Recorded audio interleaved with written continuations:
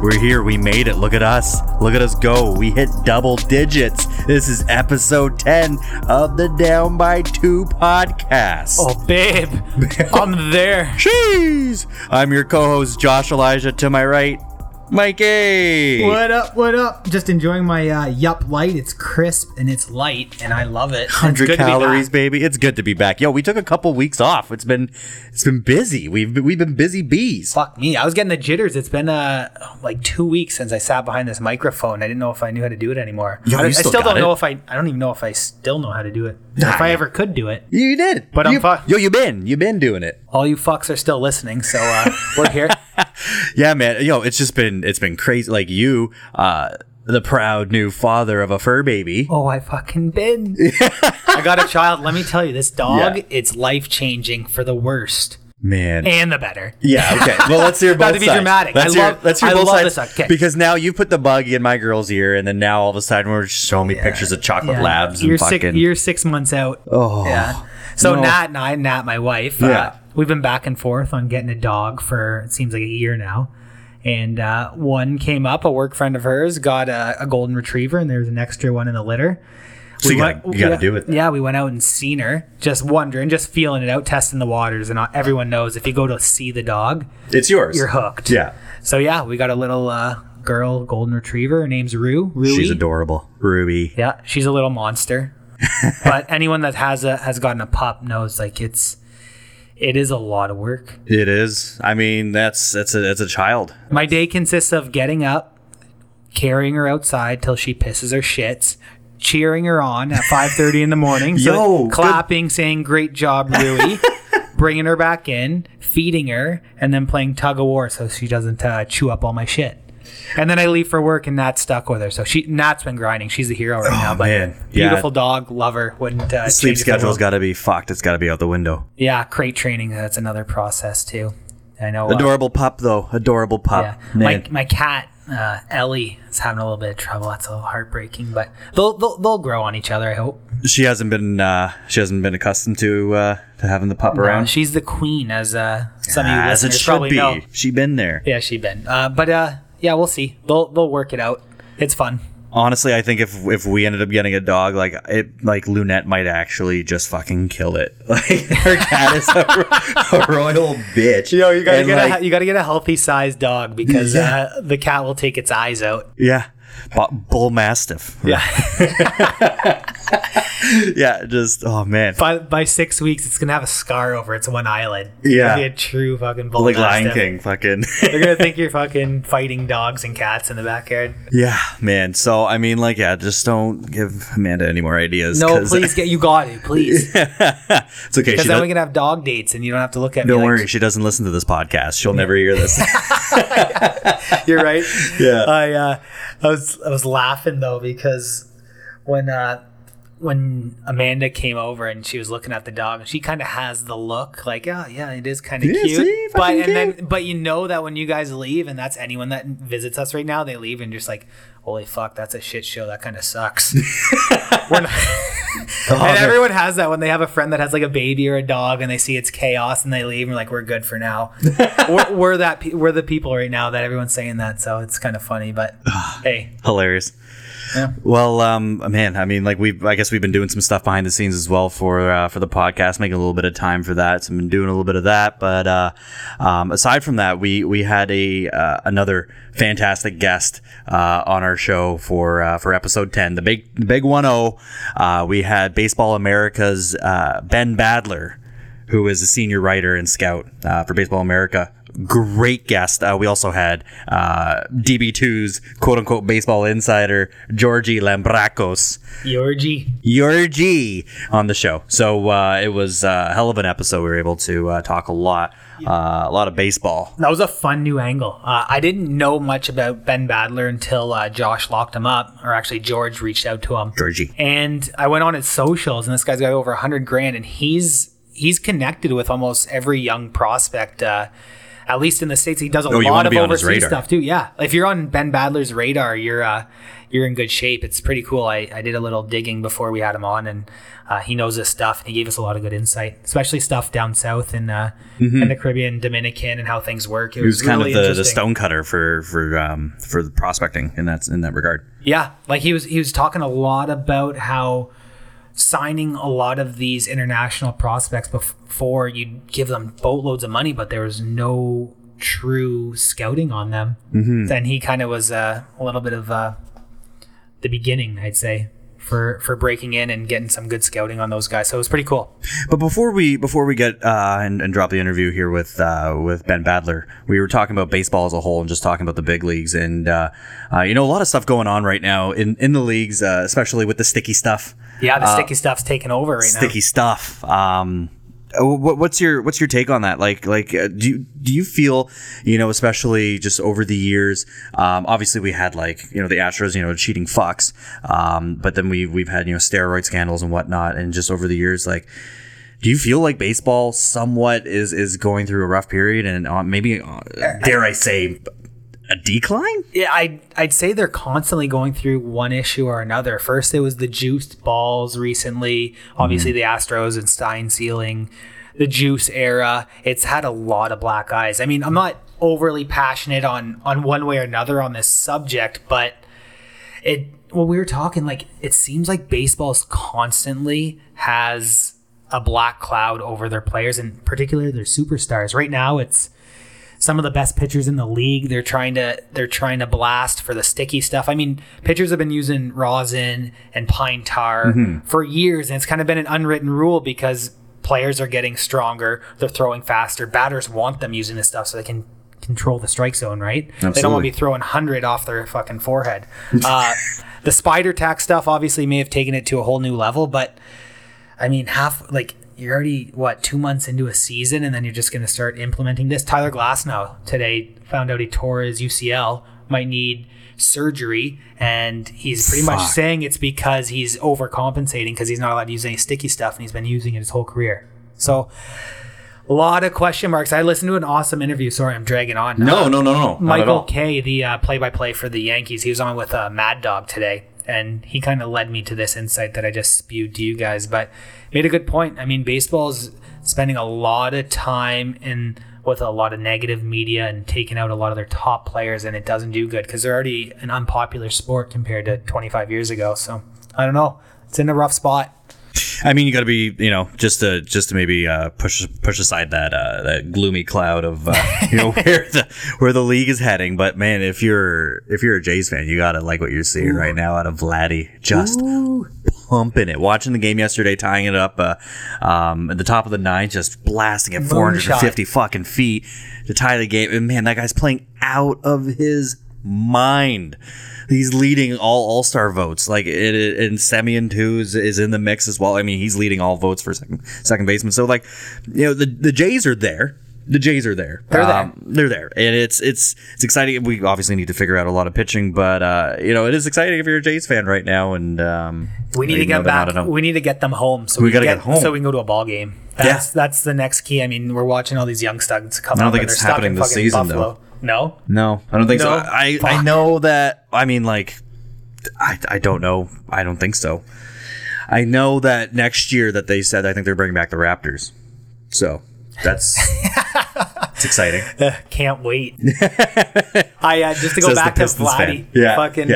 I think Sportsnet put a little comparison of him and Vladdy Sr. in his MVP season and his stat line through however many games Junior's played this year, and it was almost identical, except Junior had probably 5 or 6 more bombs. So, I mean, to get ahead of ourselves, but he's playing out of his mind. He might be even the favorite in the AL for the MVP right now, but I might be talking out of my ass because I had 2 yups.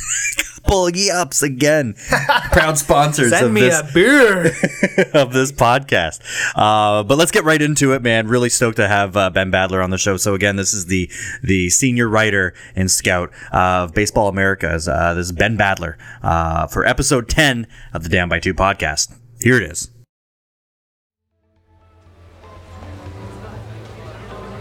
All right, what can I get you?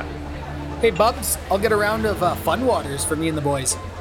Okay. One round of alcoholic seltzers for the basic bro over here. Wait, what'd you just call me? Well, you just ordered a round of seltzers. Would you rather a round of beers? Well, yeah, but I gotta work on my summer body, bro. Okay, look, I get it. So you're looking for something light, right? Yup. Okay, something crisp, Yup. super crushable, Yup. 100 calories, low in carbs. Double yup. Well, it sounds like you need a round of yups. I see what you did there. Is this where I say yup? Yep.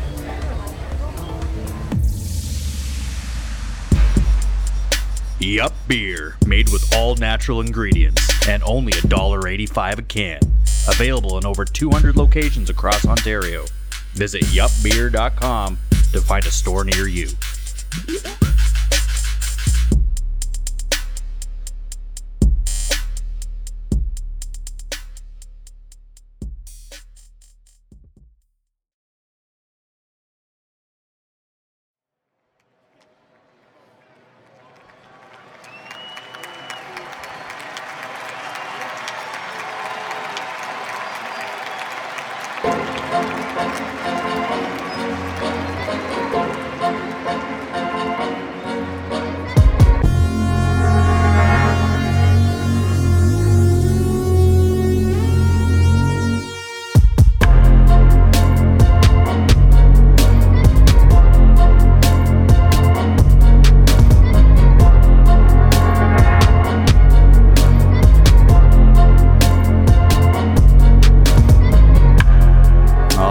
We've actually been pretty stoked for this. We've been waiting all month for this date till the end of May to have our next guest on the show. So we're super stoked to be sitting here with the senior writer and scout for Baseball America, Ben Badler's on the show. Ben, how you doing, buddy?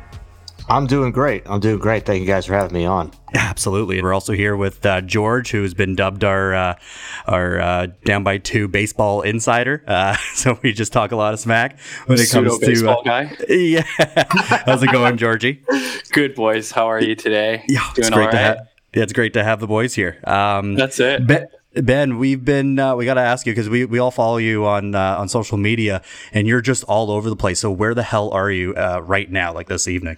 Right now I'm actually at home. That's the hard thing. It's not a complaint, but it's like I just spent about 10 days or so driving around the Northeast, going through mostly some of the top high school prospects in the area. But it is a lot of driving and going around and traveling. It's like, man, I gotta like stay at home so I can make all these calls around to different scouts and be able to sit at home and just, actually write reports and put together videos on all these guys. So I love the travel, but yeah, right now just staying at home. We got a bunch of draft updates coming up, so I'm making sure we get that all squared away. And where is home for you? I'm in the Boston area right now. Okay, right on. That's fantastic. Born and raised? Yeah, great area for baseball, especially before the Red Sox won the World Series and everyone was just it's a great baseball town, but people were out of their minds for a long time. But I think it's maybe settled down a little bit. But still a pretty passionate fan base to put it that way. Man. Oh, it's been a great time to be a Red Sox fan the last 20 years for sure. Not a bad time for Boston sports in general. I mean, like, we're all Toronto sports fans. I mean, you're over from Windsor, so your allegiance lies with Detroit. But I mean, like, I got a lot of buddies that just say fuck Boston in general. Like, it's an easy. You guys fuck us so hard all the time, man. It's but it's it's got to be sweet to be a Boston sports fan. Where do your allegiance lie, Ben? Always curious when I talk to people who are kind of more on the media side as far as baseball goes. Do you identify with the true team? I grew up a Red Sox fan, growing up in Boston, being 6 years old in Boston. That's what happens. But I've been working at Baseball America since 2007, and it's like pretty quickly after that you just kind of lose like. I just love baseball. It's not even rooting for a team anymore. I don't think of it that way. Other people just, friends I know who are just baseball fans who don't work in baseball are like, I don't understand. Like, what do you mean? But it just, I'll watch any game. Doesn't matter who's playing. I just want to see a good game and follow the sport. Well, we generally like to start the show and just kind of give our listeners a bit of a background on who you are, and we're totally interested. We love to know where it all started, especially for you, just growing up obviously in Boston and having that love for baseball. But how did that sort of play out, and find yourself to where you were in 2007 when you ended up joining Baseball America? Yeah, I always, like you said, I always just loved baseball, love sports in general. And when I was in high school, just applying to colleges, I applied to schools based on which schools had sport management or good sport management programs, because I knew I wanted to work in sports. So luckily, UMass Amherst, my state school, had a really good sport management program, and I could pay state tuition to go there. So I got very, very lucky and very fortunate in that regard. So I went to UMass, graduated in sport management. And at the time I thought I wanted to work for a major league club, and work in a front office in some capacity. And out of school, I got started at Baseball America as an intern in 2007. And they ended up offering me a full-time job later that summer.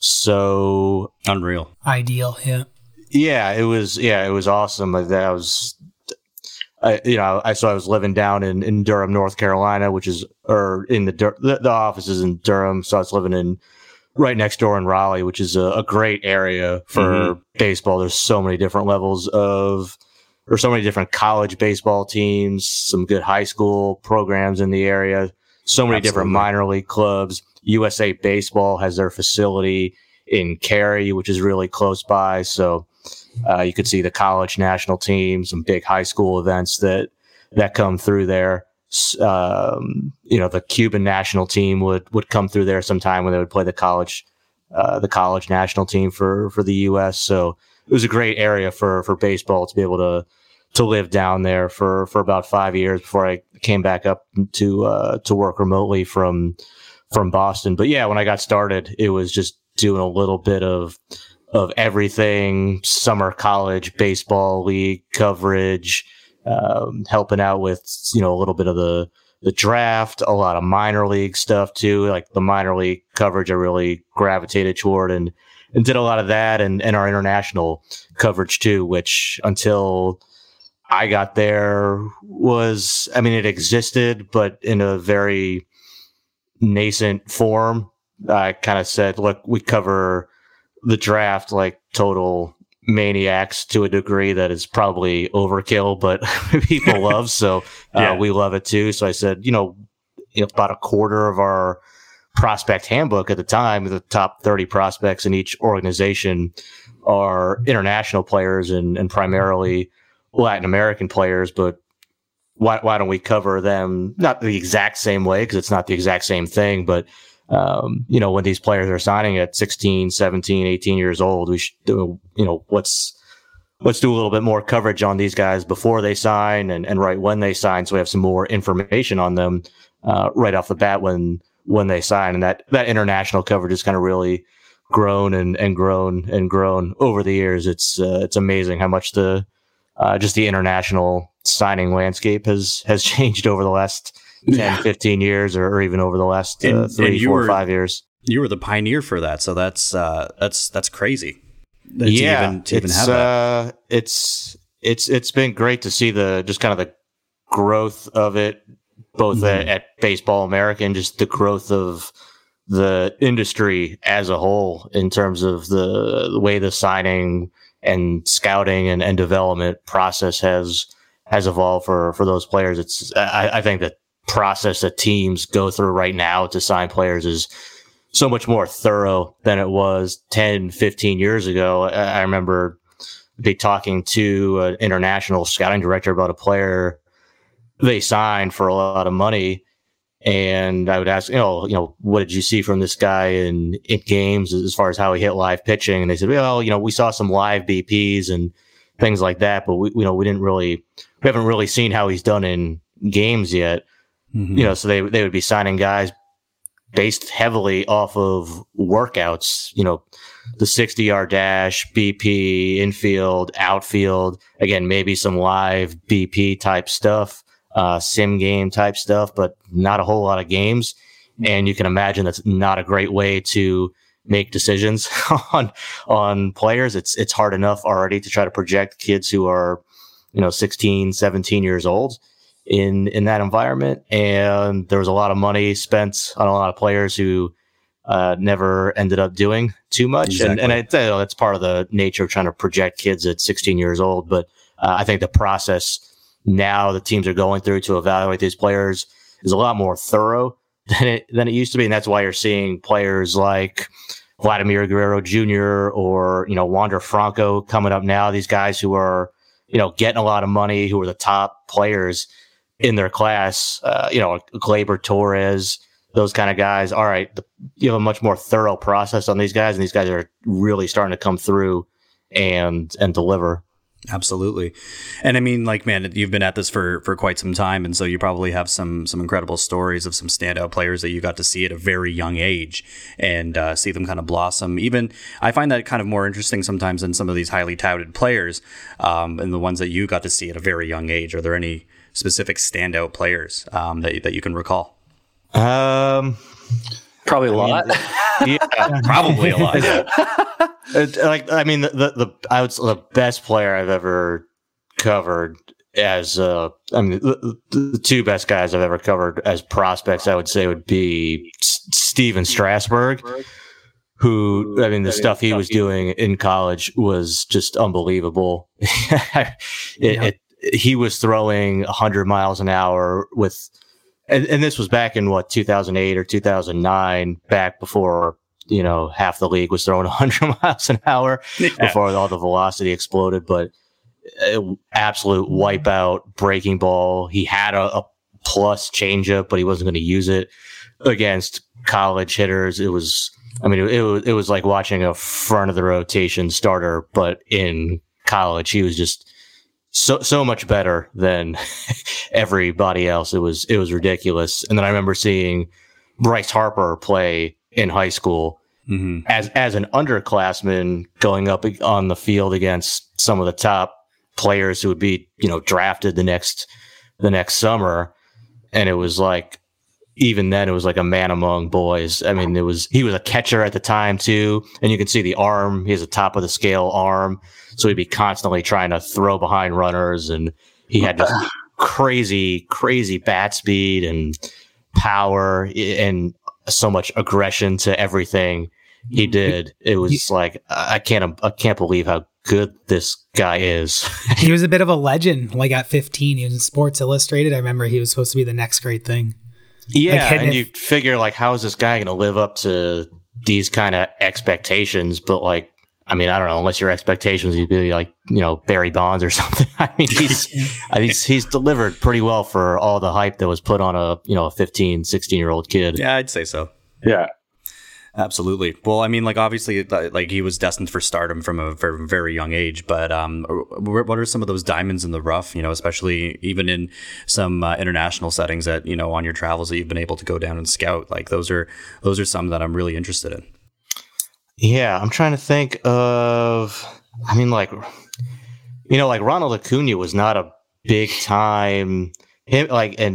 He was not like a big time international signing, and I didn't see him before he signed because he, like I said, he was not a big, not a big signing. It's not like people were like, oh, you got to see this guy like Ronald Acuna. I think he signed for $100,000, which a decent bonus, but certainly not a top tier or even second or maybe even third tier type of bonus. But just the buzz he was getting the next year out of the Gulf Coast League was really impressive, and obviously he trended way up since then. But him and then Ozzie Albies.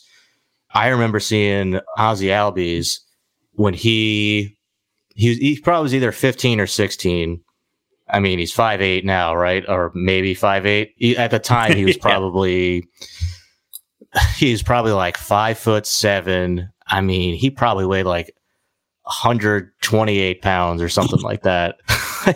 He was just small guy, skin and bones.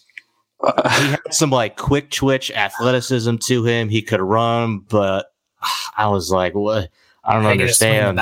Yeah, like it looks like the bat is swinging him, right? Like he looks like the bat. I mean, it was. I was like, all right, here's this like, he's got some speed. He has some athleticism. He's from Curacao. Just like he's physically behind the other kids who were at that showcase that day, who were some of the better prospects from the Dominican Republic and Venezuela, who were just like bigger and stronger than him.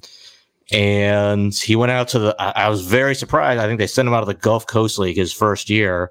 I thought, wow, this guy might get the bat knocked out of his hands, but he actually has, you can see like really good contact skills. And even then I thought, all right, this guy looks like a really promising prospect, but still like a young, skinny kid. Would not have thought he would in his early 20s be hitting, 25 bombs in the big leagues. So you see these guys at 15, 16 years old. And yeah, I mean, sometimes you see a Vladdy Jr. or a Wander Franco or, Eloy Jimenez, some guys like that where it's just like, holy smokes. But no brainer. Then sometimes it's guys like that where a lot can change for these guys in a pretty short amount of time. Can I ask what for international signing, you have to be 16 or is it even young? Yeah. And how does it work is it highest bidder? I'm not 100% sure on how the international signing, like the rules are in place for each team. Is it a free for all pretty much down there? So every team has a bonus pool that they're allowed to spend.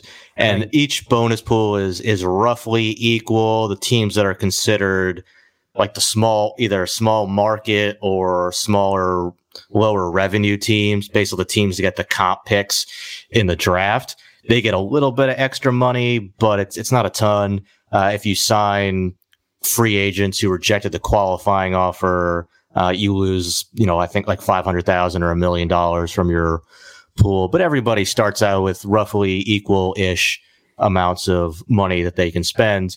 And yeah, so there's no draft. So that is one of the great things about the free agency aspect of the international market is that in the draft, hey, we pick, we have the 20th pick in the draft, but all right, we might be higher on, a certain player. We want to get him, but we can't just go out and like beat other teams to that player. We have to wait our turn, wait for 19 guys to go off the board, make our pick.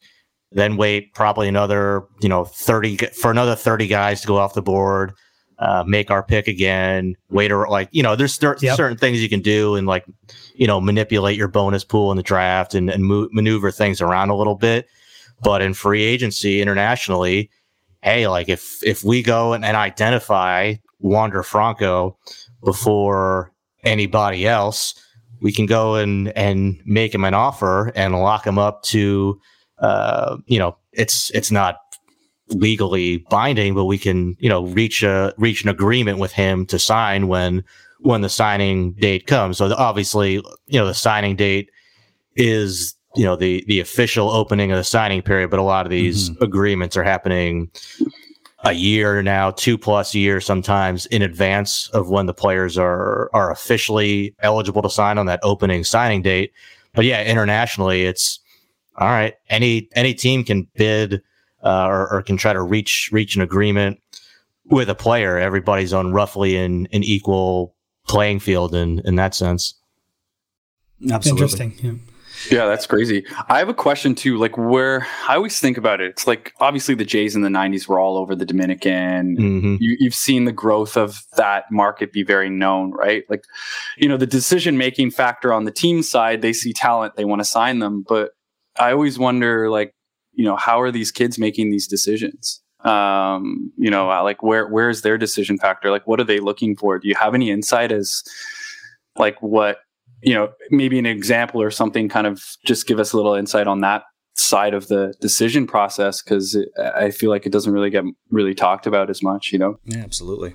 I would say, usually the decision comes down to who's offering most money. So I mean, it's probably going to be the only major payday for the majority 8 years, of these 9 years.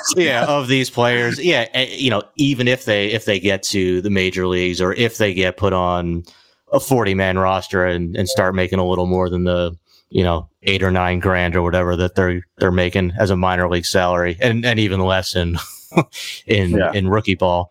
Yeah. So I mean, it's life-changing money for a lot of these kids and their families. So I think money is the driving factor. But sometimes a kid visits an academy, and I visited the Pirates Academy, and I love the facility. It's a beautiful facility. I love the people here. I spent a week here, living here for, just as a tryout player, and really like the environment. And they made me an offer, and, maybe I can get some more money elsewhere, but I really like it here. So that relationship that they've built with me and what I've seen from them so far, I'm going to take this now rather than continue to go around and do more tryouts and try to increase my value that way. I mean, there's also risks that, again, every team has a bonus pool. So if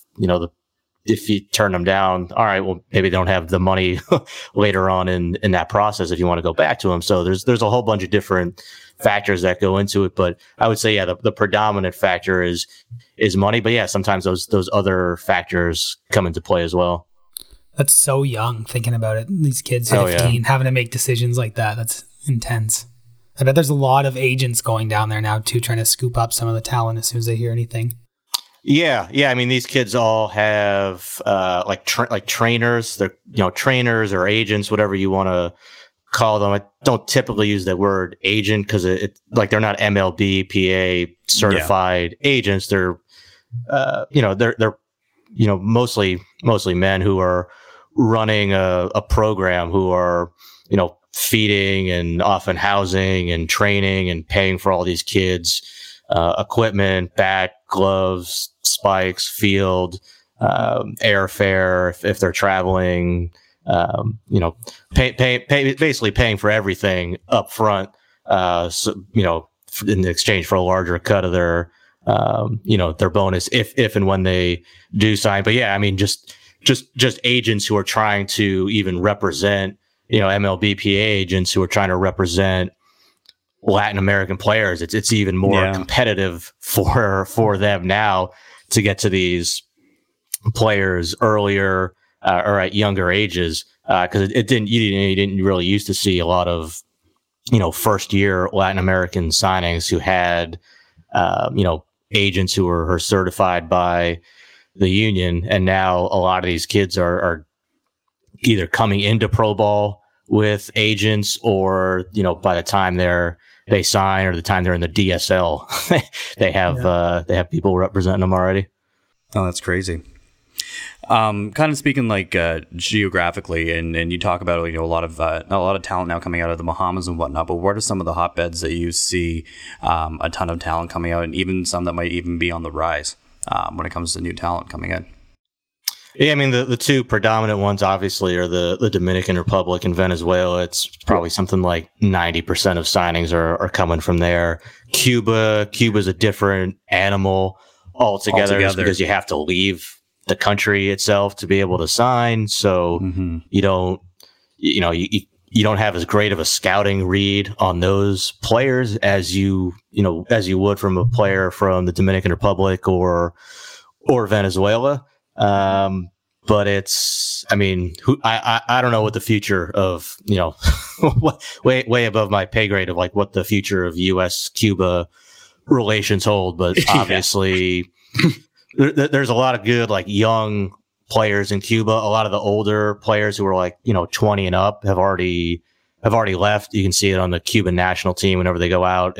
It's just a bunch of veteran guys who, just, maybe be like independent ball players in the United States. But there, there are a lot of, you do see like young Cuban players coming up who are, 15, 16, 17, 18, those youth tournaments that they have at international tournaments are always well attended. So scouts can see those, those young players when they can. But yeah, I mean, you mentioned the Bahamas. It's, I think there's some ceiling on just how much of an impact the Bahamas can have, because it's a pretty small population. Like there's just not that many people there. Like the Dominican Republic is not that large of a country. It's like 12, 14 million people. But I mean, I think the Bahamas is 100,000, 200,000. Like it's pretty small. But that said, like, now we're seeing guys like Jazz Chisholm come through, and we're seeing prospects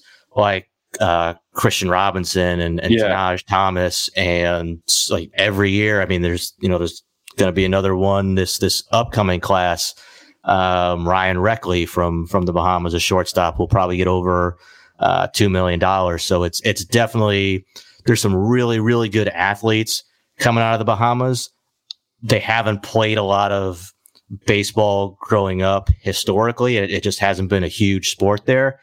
But I think over the next 10 years, as these kids, as these youth programs start to grow in the Bahamas, and they're looking up to guys like Jazz Chisholm and like Christian Robinson and some of these other prospects from the Bahamas, you're going to see the level of baseball and the level of baseball skilled players coming out of the Bahamas increase. So again, I think there's some, limit to just how many players you can squeeze out of a country that size. But I think it's definitely a country that's trending up for sure. Yeah, those boys are all pure athleticism too. Christian Robinson, just a monster of a human. So, Ben, I had a question too. So, like, looking back, there's always been the historically, the challenge of age manipulation.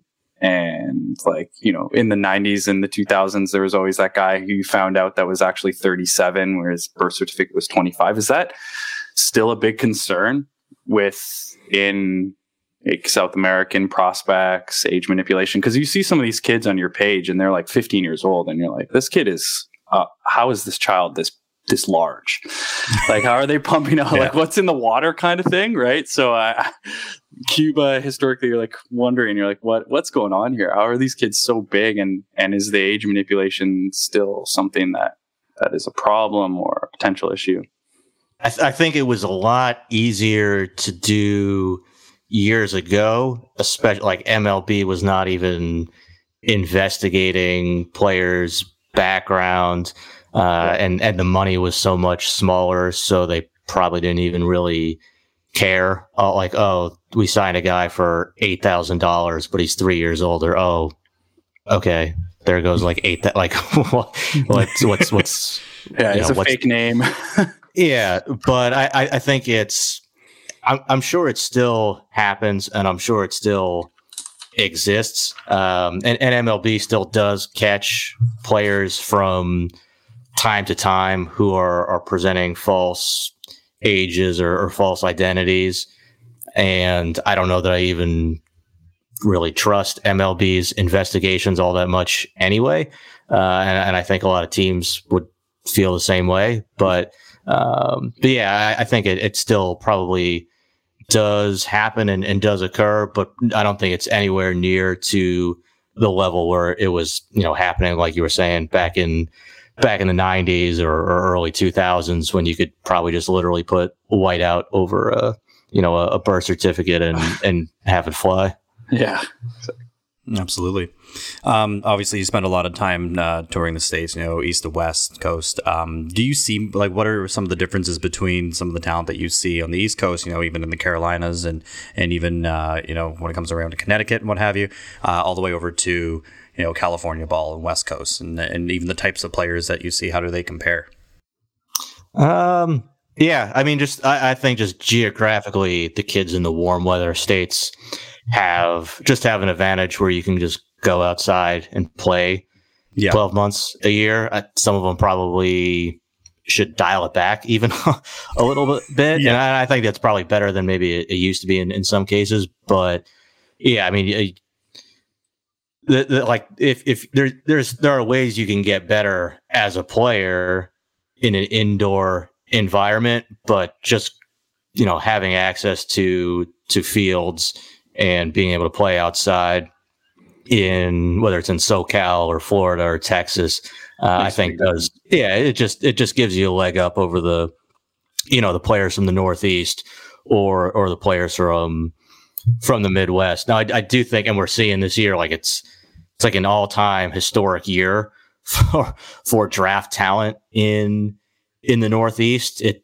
may be like a bit of a 1 year aberration. Like I don't think it's going to be quite as good next year, but even still, like New Jersey and Pennsylvania are still going to be strong next year. So I hopefully it's hopefully it's a trend that stays. But I mean, there's only like especially if you're an outfielder, and you're in Florida or in Latin America too, you just have an advantage to be able to track fly balls off the bat. Like you can go out in batting practice and shag fly balls. You can play more games, and you can do that from, you can do that October, November, December, January, February, March.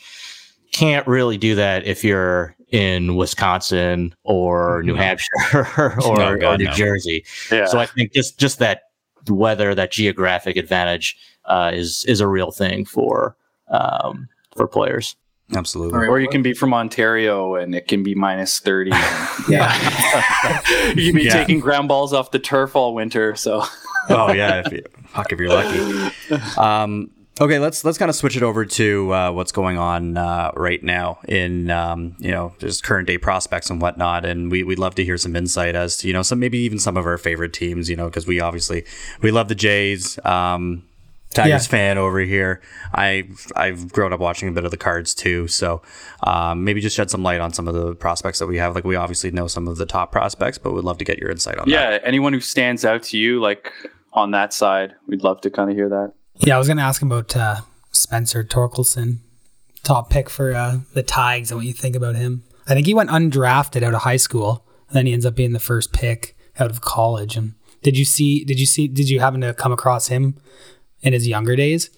Not until he got to college. Yeah. But wow, I mean, he does everything in the box that you look for. I know they announced him as like a third baseman on draft day. I don't think that's Stick him at first. I don't know about that. I'll just stick it I mean, even then, like he was a consensus number one overall pick as a player that everybody thought was going to play first base, which is really unusual and also speaks to just how good of a hitter and how much power he has. It's a really good swing. The parts move well in sequence. It's a lot of bat speed. It's if not top of the scale, close to top of the scale raw power. He does it in games. It's obviously he missed his junior season. Everybody pretty much did,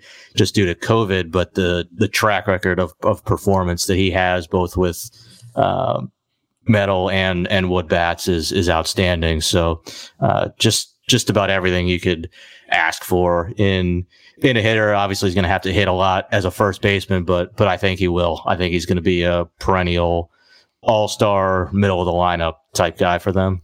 That's what I'd like to hear. Also, it also goes to show, though, someone coming out of high school no one really hears anything about, and that time frame, that a couple years, and all of a sudden you're the top pick. It goes to show how hard it is kind of to project some of these kids when they're 15, 16 versus 19. Oh, yeah. Right? I mean, going back to like Strasburg, too, and like I said, he was the best college player I've ever seen, or the best, and certainly the best pitching prospect I've ever seen, undrafted out of high school. I remember talking to him when he was in college, and he said, he's like, basically in high school, I was like a little chubby, like I was overweight. I didn't really understand how to work hard. I think he was up to maybe like 91 or 92 in high school. 6'6" guy or however tall he is, big guy. But he got to San Diego State as a freshman. He was like, oh my God, he's like puking at workouts and stuff. And he just transformed himself in college. I think it's probably more common to see that with pitchers where, their stuff takes off and all of a sudden it's a new guy than it is with hitters. But I mean, Torkelson's a good example. Sal Frelick, who's at Boston College, a center fielder this year, who's probably going to be a top 10 overall pick, I think. And he, not really looked at much in high school, coming out of the draft from Massachusetts, 5'9", smaller guy, but super quick twitch, explosive guy who can fly, really good hitter, premium position in center field. So yeah, I mean, it's trying to project players that young. It's like you said, sometimes they can get a lot better over the course of a few years or even less than that. Do you find that there's a reluctance for high school players just because of their hesitation to sign? You see a lot of guys who get signed first round or drafted first round and they don't, or second round, next year they're going first. Is our teams kind of maybe taking a little bit of a step back knowing that in the scouting and the evaluation process? I think teams have stepped back more for as far as looking at some of the history and trends of how certain demographics of players have turned out. Yeah. I think we see that right now, especially with high school pitchers and especially high school right-handed pitchers. There may be an exception this year because it's kind of an unusual draft, but you pretty much never see high school pitchers drafted, or certainly a high school right-handed pitcher drafted in the top 10 picks. Not in the last few drafts. We used to see it with, Brady Aiken, Tyler Kolek, Cole Stewart, Riley Pine. These guys were like huge deals coming out of high school, and just the track record, really just the track record of first round picks who were high school right-handed pitchers has not been very good because there's just so much that can go wrong. Typically, you need to still project on the stuff getting a little bit better. Usually these guys are, already have pretty good stuff, but you're not seeing them facing, pro hitters. You're not seeing how they're going to hold up over a full minor league season workload. Even it's, they're throwing maybe once a week in high school. They might throw 40, 50 innings, something like that.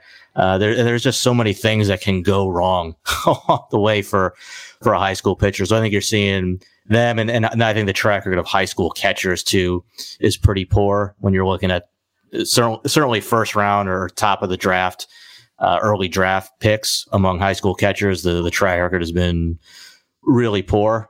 We've seen, some guys like Will Myers or Bryce Harper is another example, guys who, ended up moving off the position where it turned out good because the bat was so good. But otherwise, the track record on those guys has been not so hot. So we've seen teams more recently steer clear of those guys, and college bats are really the safest bet in the draft. So those guys tend to get stuffed up the list a little bit more. Mm-hmm. Cool. Absolutely. So yeah, no, we touched on, I guess, some of the Detroit prospects. Torkelson. Who do you like coming up in the Jays' future? Like everybody. I mean, we have like we got a few. We got like 8. I mean, the Tigers have a lot of guys too, but Blue Jays have like 8 guys, I think, right now in our top 100 prospects. Yeah. I mean, unreal. Manoah is trending up, obviously. One of the bigger, I think everybody knows about Simeon Woods Richardson and Jordan Groshans and obviously Austin Martin, a big pick last year. And I mentioned huge Manoah, but Gabriel Moreno, a catcher who, another good example, catcher signed out of Venezuela for, I don't know, maybe like 30 grand, 35 grand, something like that. Went to the DSL his first year. I think every number of his slash line started with a 2. but he was really good athlete for a catcher and really didn't strike out all that much. Went to the GCL the next year, was better there. Again, didn't strike out much. He has really, really good hand-eye coordination, really good bat to ball skills. It's really hard to strike him out, sometimes almost to his own detriment, where he'll expand the strike zone and still make contact. And it's like, well, all right, got to learn to just like lay off those pitches and learn which pitches you should swing at, which ones you can drive. But just that fundamental or that foundation of having a guy who has really good contact skills is a really good quality to have in a young hitter. And his swing has kind of transformed over the years. It's become more of a dynamic swing, kind of similar to like other Blue Jays hitters, like Bo Bichette or like Bautista when he was there, Donaldson when he was there. Just some bigger, flowing, moving parts to it. And I think that's helped his power take off, and he's just been going bananas this year. And I heard about it last year too. Like, it sounded like he was probably their best hitter at the alternate training site last year, but he got there late, so he wasn't really there for that long. He did go to Venezuela and for winter ball and played well there too. But obviously with like everything last year, you don't know how much weight to put into it. So he was like just on the cusp of our top 100 coming into the year, and just both the early season performance, which obviously is still a small sample size, but that combined with the reviews early on from scouts who are seeing him have just been like, whoa, this guy needs to move. This guy needs to move up, man. Like he's really good. He's one of the top catching prospects in the game right now. That's amazing. That's great to hear. And I know he just popped into the top 100. He just kind of snuck in more recently, right? Or according to MLB. Yeah, we put him in there. We're going to do another update soon, and promise you he's going to be even higher than where we have him right now. So that's great. he's definitely moving up. No, that's great to hear. I think the common fan has grown a little bit smarter to the prospect system in Toronto, just because of having Bo and Vladdy. It causes people to kind of search below and be like, okay, who else we got, right? And it's nice to hear that we've got, I think, 8, like you said, in the top 100 coming up on top of what we already have. So yeah, I mean, and there's good depth too. I think we ranked him 3rd overall in our farm system rankings. I know we had him top 5 coming into the year because it's just I think it's a really balanced system too. Like there's guys at obviously the upper levels, Manoah. Well, Manoah's up now, and Moreno and Groshans and Martin and those guys. But even down to the lower levels, some of the more recent signings like Manuel Beltre, shortstop they just signed out of the Dominican Republic, a Steven Machado, a shortstop from their 2019 class who, technically hasn't made his official debut yet just because of COVID last year, but I've seen him. He's a really exciting young switch hitting shortstop. So, I think it's a really, you have those top end guys, like we said, 8 guys are top 100, but I think it's also a really balanced system all throughout down to the lower levels too. Cool. Yeah, we were touching on, we were actually chatting about this the other day with Manoah getting called up, and like love to see it, but also hate to see it just because we had to call him up. We just had no other choice right now because we're just so short on pitching. But definitely really stoked to see him. Any other prospects that you kind of have your eye on as well that could rise up the ranks just in general? Yeah, a couple guys. Vidal Brujan in Tampa Bay system. I mean, that's another guy like Ozzy Albies, who smaller, speedy. 70 or 80 runner. Yeah, super twitchy, explosive little guy who makes a lot of contact. And now I think he has like 7 home runs already. I don't think he hit 7 home runs all of 2019. So it's another one of these smaller guys who just makes a lot of contact, has really good feel for the barrel. And now it seems like the power is starting to come. Never quite know what the heck is going on with the baseballs and AAA now? Like, so I don't know how much. I'm not saying he's like a 30 plus home run guy going forward now, but he definitely seems like he has more power than he was showing before. And I love Vidal Brujan when I thought he was that, really speedy, high contact, get on base, play, second base, center field, wherever the Rays need him to play somewhere in the middle of the diamond. I really liked him then, and it just seems like it's okay now. If he's got power too, all right, I guess we gotta move him up even more. Francisco Alvarez too with the Mets, another really good Venezuelan catcher, the number one prospect for the Mets. He can really hit.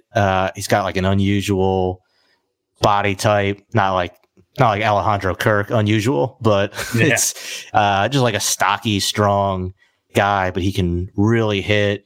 I think he has a pretty good sense of the zone. He's really strong. He's got power. He has a strong arm. I think there's some things defensively, just as far as the blocking, that he needs to clean up, but I think he's going to stay behind the plate, and he has a chance to be a middle of the lineup type bat for them. And then another guy, Noelvi Marte with the Mariners. I mean, they already have Julio Rodriguez. They signed Noelvi Marte out of the Dominican Republic the year after him. And wow, I mean, this guy has a really, really good swing. I think he has a good idea of the strike zone. He has a lot of bat speed, a lot of power. He's been playing shortstop. He's a good athlete. He moves well. Underway at least. I don't know that he stays at shortstop, but if he goes to third base, fine. I mean, I think he's gonna hit. I think he's gonna get on base. I think he's gonna hit for a lot of power too. I think he's a guy who could be pretty soon a top 50 prospect in baseball, and the upside to be a top 25 type guy too. Ben, one more thing before you go. Jack Leiter, is he like he's the real deal? I was reading the Athletic stuff. Everyone just loves him. Do you see him kind of being in a Strasburg level ish, or what's your take on him? I do like Jack Leiter a lot. I think he has the stuff to be a front of the rotation type starter. I don't know that I wouldn't put him at that Strasburg level. Like Strasburg was just like, he probably could have been like a frontline starter in the major leagues when he was in college. He was just so head and shoulders better than anybody else. Leiter, I think. I mean, and the tough thing with Leiter is, this is like really the first college season for him that we've seen from him. I mean, he pitched a little bit last year, right? But then COVID shut everything down. So, I like a lot of what I see. It's a really good fastball, plays really well up in the zone, a lot of swing and miss on it. Just both the velocity and the life, just the way the pitch plays. I think he has really good secondary stuff too. I mean, kind of like all these guys, we'll see how it holds up over the course of even just as Vanderbilt, I'm assuming, gets to Omaha. See how it holds up through there. I don't really have any concerns over that. I think he has really, durable type frame, really good lower half. He's, really strong, but, we'll see. But again, I wouldn't put him quite at that Strasburg category, but I do think like he's not that slam dunk number one overall pick. Yeah. The way Strasburg, like this year, I think it's very much up in the air who's going to go one, or even after that 2 or 3. I think everybody or the public perception is maybe, Leiter and Kumar are going to go 1, 2 overall. It's just a matter of which one. But I was going to say, isn't Kumar another pitcher for Vanderbilt that was absolutely lights out in his time there, right? Yeah, they could go 1, 2 basically. Yeah, they could. It's then there's these other high school shortstops with like Marcelo Meyer out in California, Jordan Waller in Texas. Like Brady House is getting some attention. Shortstop for now at least.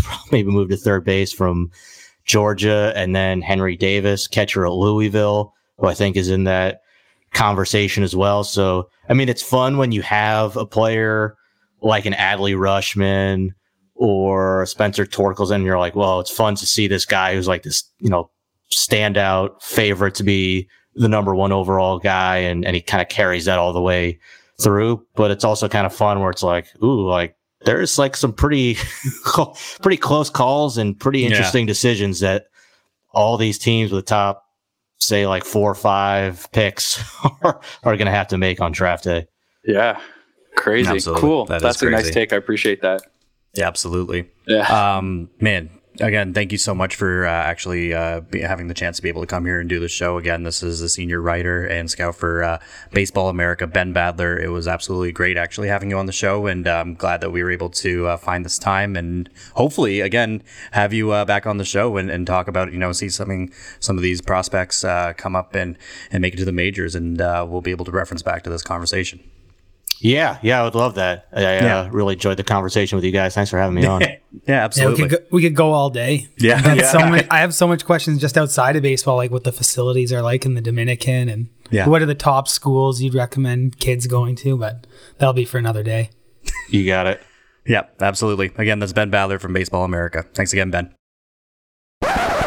And there you have it. Ben Badler from Baseball America. Great to have him on the show. Great to have him on the big 10th episode in the books. Again, man, just such an interesting guy to have on the show with a unique perspective. Yeah, absolutely. Getting that scouting angle was definitely something that was really interesting. I think the people will love it. Yeah. Happy George locked him in, and hopefully we get Ben back soon. Yeah, Georgie, that's on you. Got to get Benny back. We'd definitely love to have him back on the show.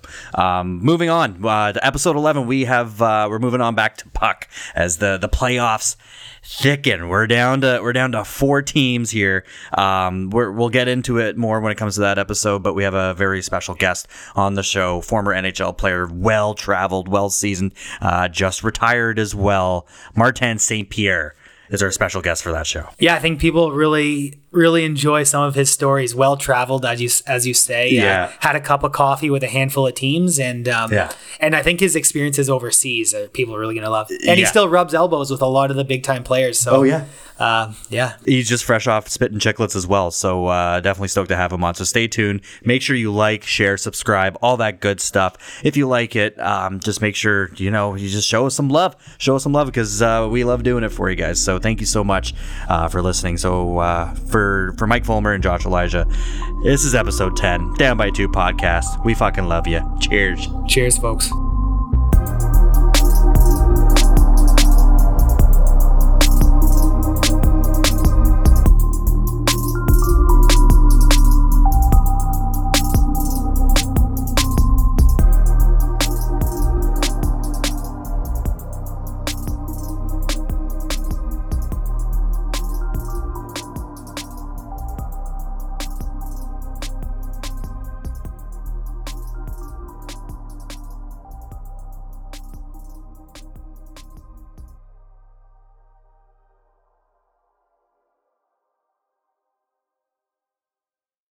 I'm Jeff Woods, and I'm shining a light on music and the rock stars who make it. He just was one of those people, he stood out. He was a magic guy. He really was a magic guy. We all have faults. He had the same amount of faults as we all have. This was before Led Zeppelin. Robert was full on. I mean, he was Led Zeppelin without the band behind him. He had the hair, the jeans, the whole thing, and he was amazing. The Records and Rockstars podcast, heard around the world and yours to hear wherever you get podcasts. All the episodes from jeffwoodsradio.com.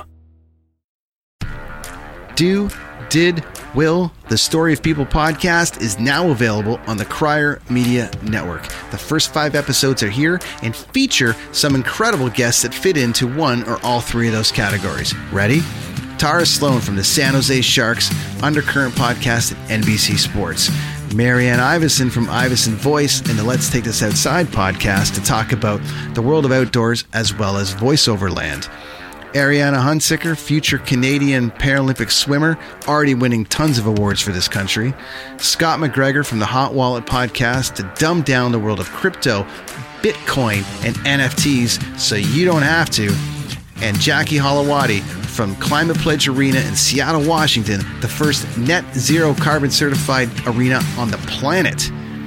wherever you get your pods, wherever you watch your pods, and on the Crier Media Network.